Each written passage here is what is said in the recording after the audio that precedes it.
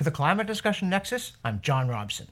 And in our latest readout video from our Wednesday Wake Up email newsletter, I want to talk about the energy crisis again. I wish there were nothing to discuss, but unfortunately there is, and so it's dangerous to see the extent to which it's pushed aside in the daily or even hourly news cycle and in the vulgar squabbles on social media. And it's also alarming to witness the human capacity to approach such a crisis, make a calm assessment of the situation, and then suggest ways to make it a lot worse. Thus, the New York Times chortles, quote, "California to ban the sale of new gasoline cars. The decision to take effect by 2035 will very likely speed a wider transition to electric vehicles because many other states follow California's standards," end quote.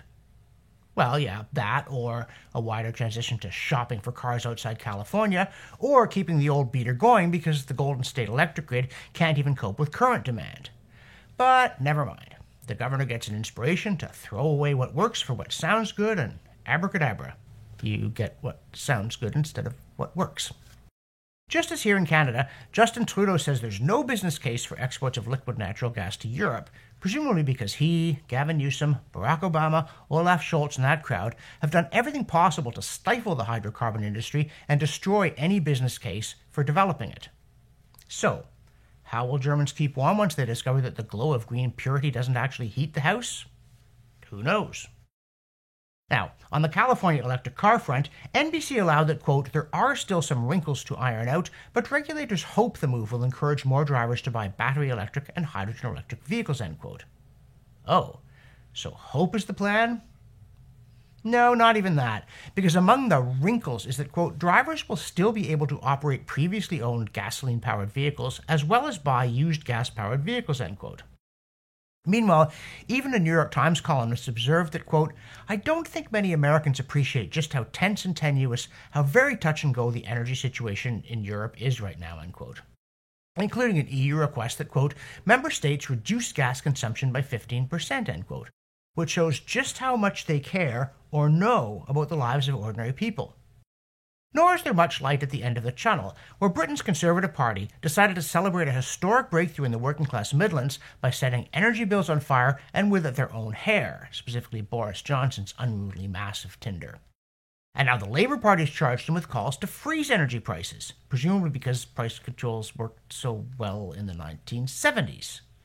And throughout history, going back to Diocletian's famously failed Edict on Maximum Prices back in 301 AD. So naturally, Guardian columnist Andy Beckett loves the idea, calling it a political and a policy winner. Now, to be fair, Britain's former Labour Party leader and Prime Minister, Gordon Brown, managed to think of a far worse idea. As the Guardian noted enthusiastically, quote, "Gordon Brown says energy firms unable to offer lower bills should be temporarily renationalized," end quote. Yeah, temporarily. Just until the disastrous shortage caused by bad policy is fixed by worse policy. As for Canada and natural gas, Tristan Hopper lamented in the National Post that, quote, "it could well represent one of the biggest missed opportunities in Canadian history. An embattled Europe is clamoring for natural gas, and one of the world's biggest producers of the stuff can't sell it to them," end quote. He calculated that, quote, "at current prices, even just one Canadian port exporting liquid natural gas could be adding 9 figures to the Canadian GDP each day," end quote, as well as poking Vladimir Putin in the eye. Alas, Hopper wrote, quote, "on both fronts, Ottawa appears content to watch from the sidelines," end quote. But that metaphor lets them off the hook too easily.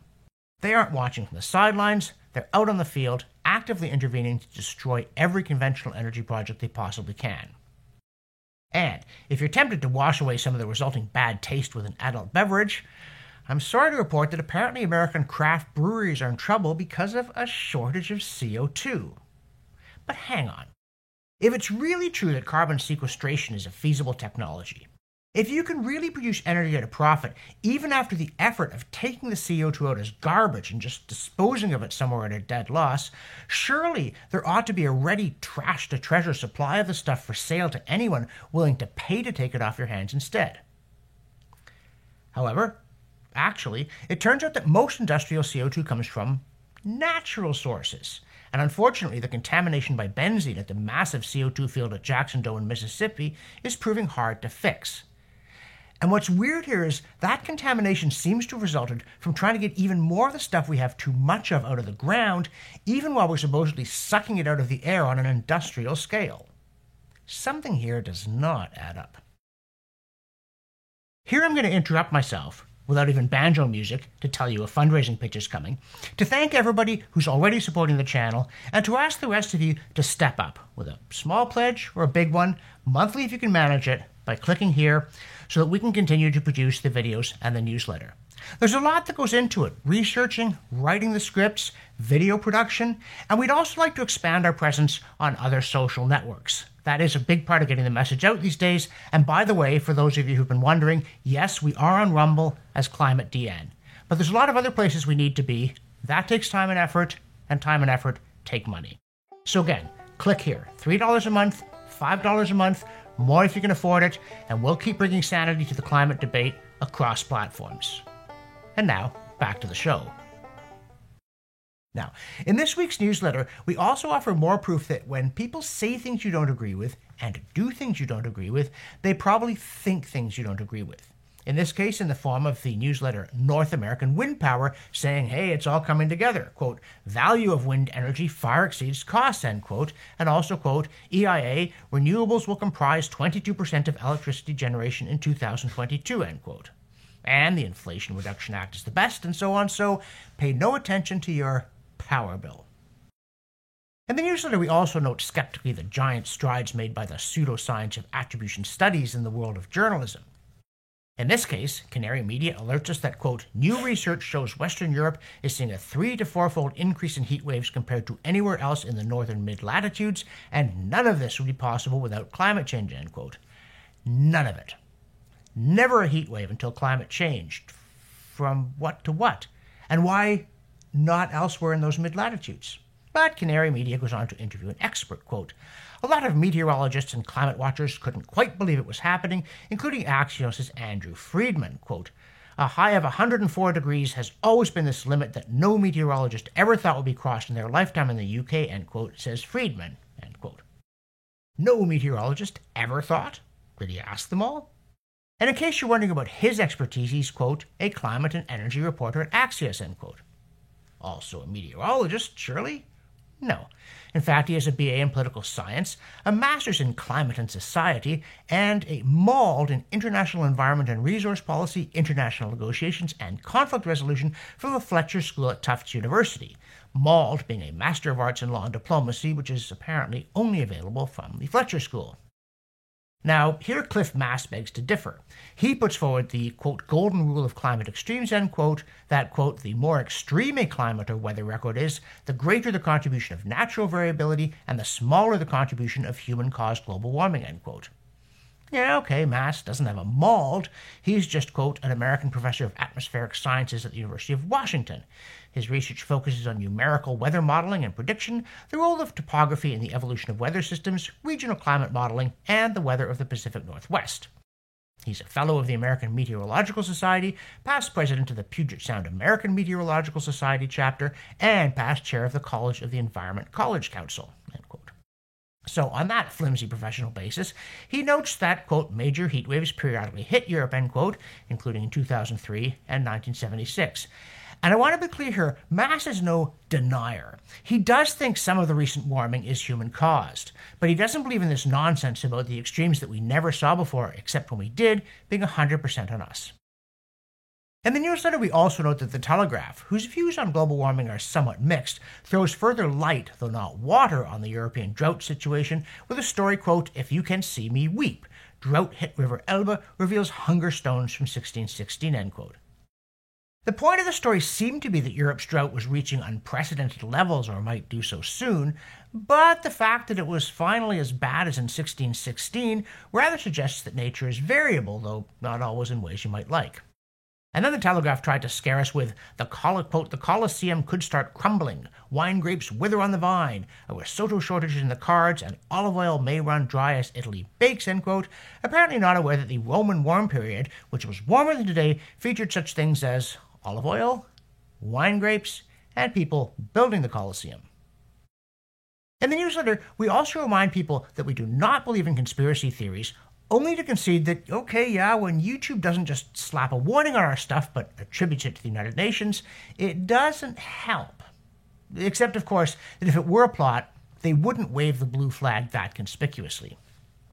We also continue our Everybody Knows series about climate cliches no one bothers to check, courtesy of an alert viewer who sent a tip to admin@climatedn.com with a link about a very strange CTV news story saying that climate change was devastating Canadian agriculture so badly that the price of farmland had risen too high for young people to be able to enter the business. Now, to us, if farmland is rising in value, it's obvious proof that farming is profitable.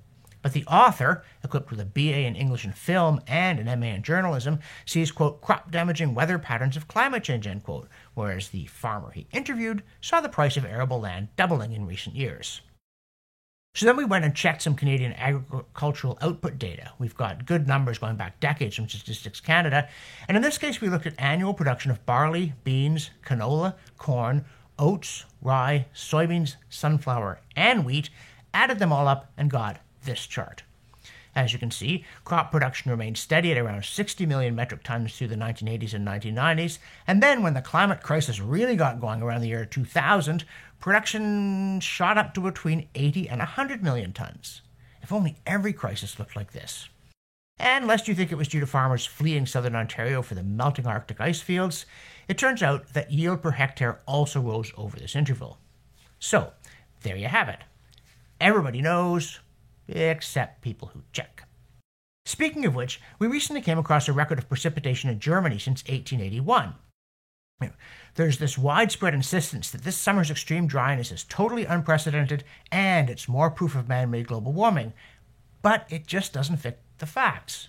Yes, 4 of the driest summers happened in the last 30 years, but so did 4 of the wettest. And overall, there just isn't a pattern. And for more factual perspective, for those who like that sort of thing, we delve into the CO2Science.org archive for a 2014 study that used predictions of worse heat waves to come as a stepping stone to look at the blistering early summer of 1540 in France and Switzerland. And, this research discovered, also in Austria, Belgium, what's now the Czech Republic, England, Germany, Hungary, Italy, the Netherlands, Poland, Portugal, Romania, Russia, Slovenia, Spain, and Sweden. Seems, yes, they did have heat waves back then too. For the Climate Discussion Nexus, I'm John Robson, and I know there's always been weather.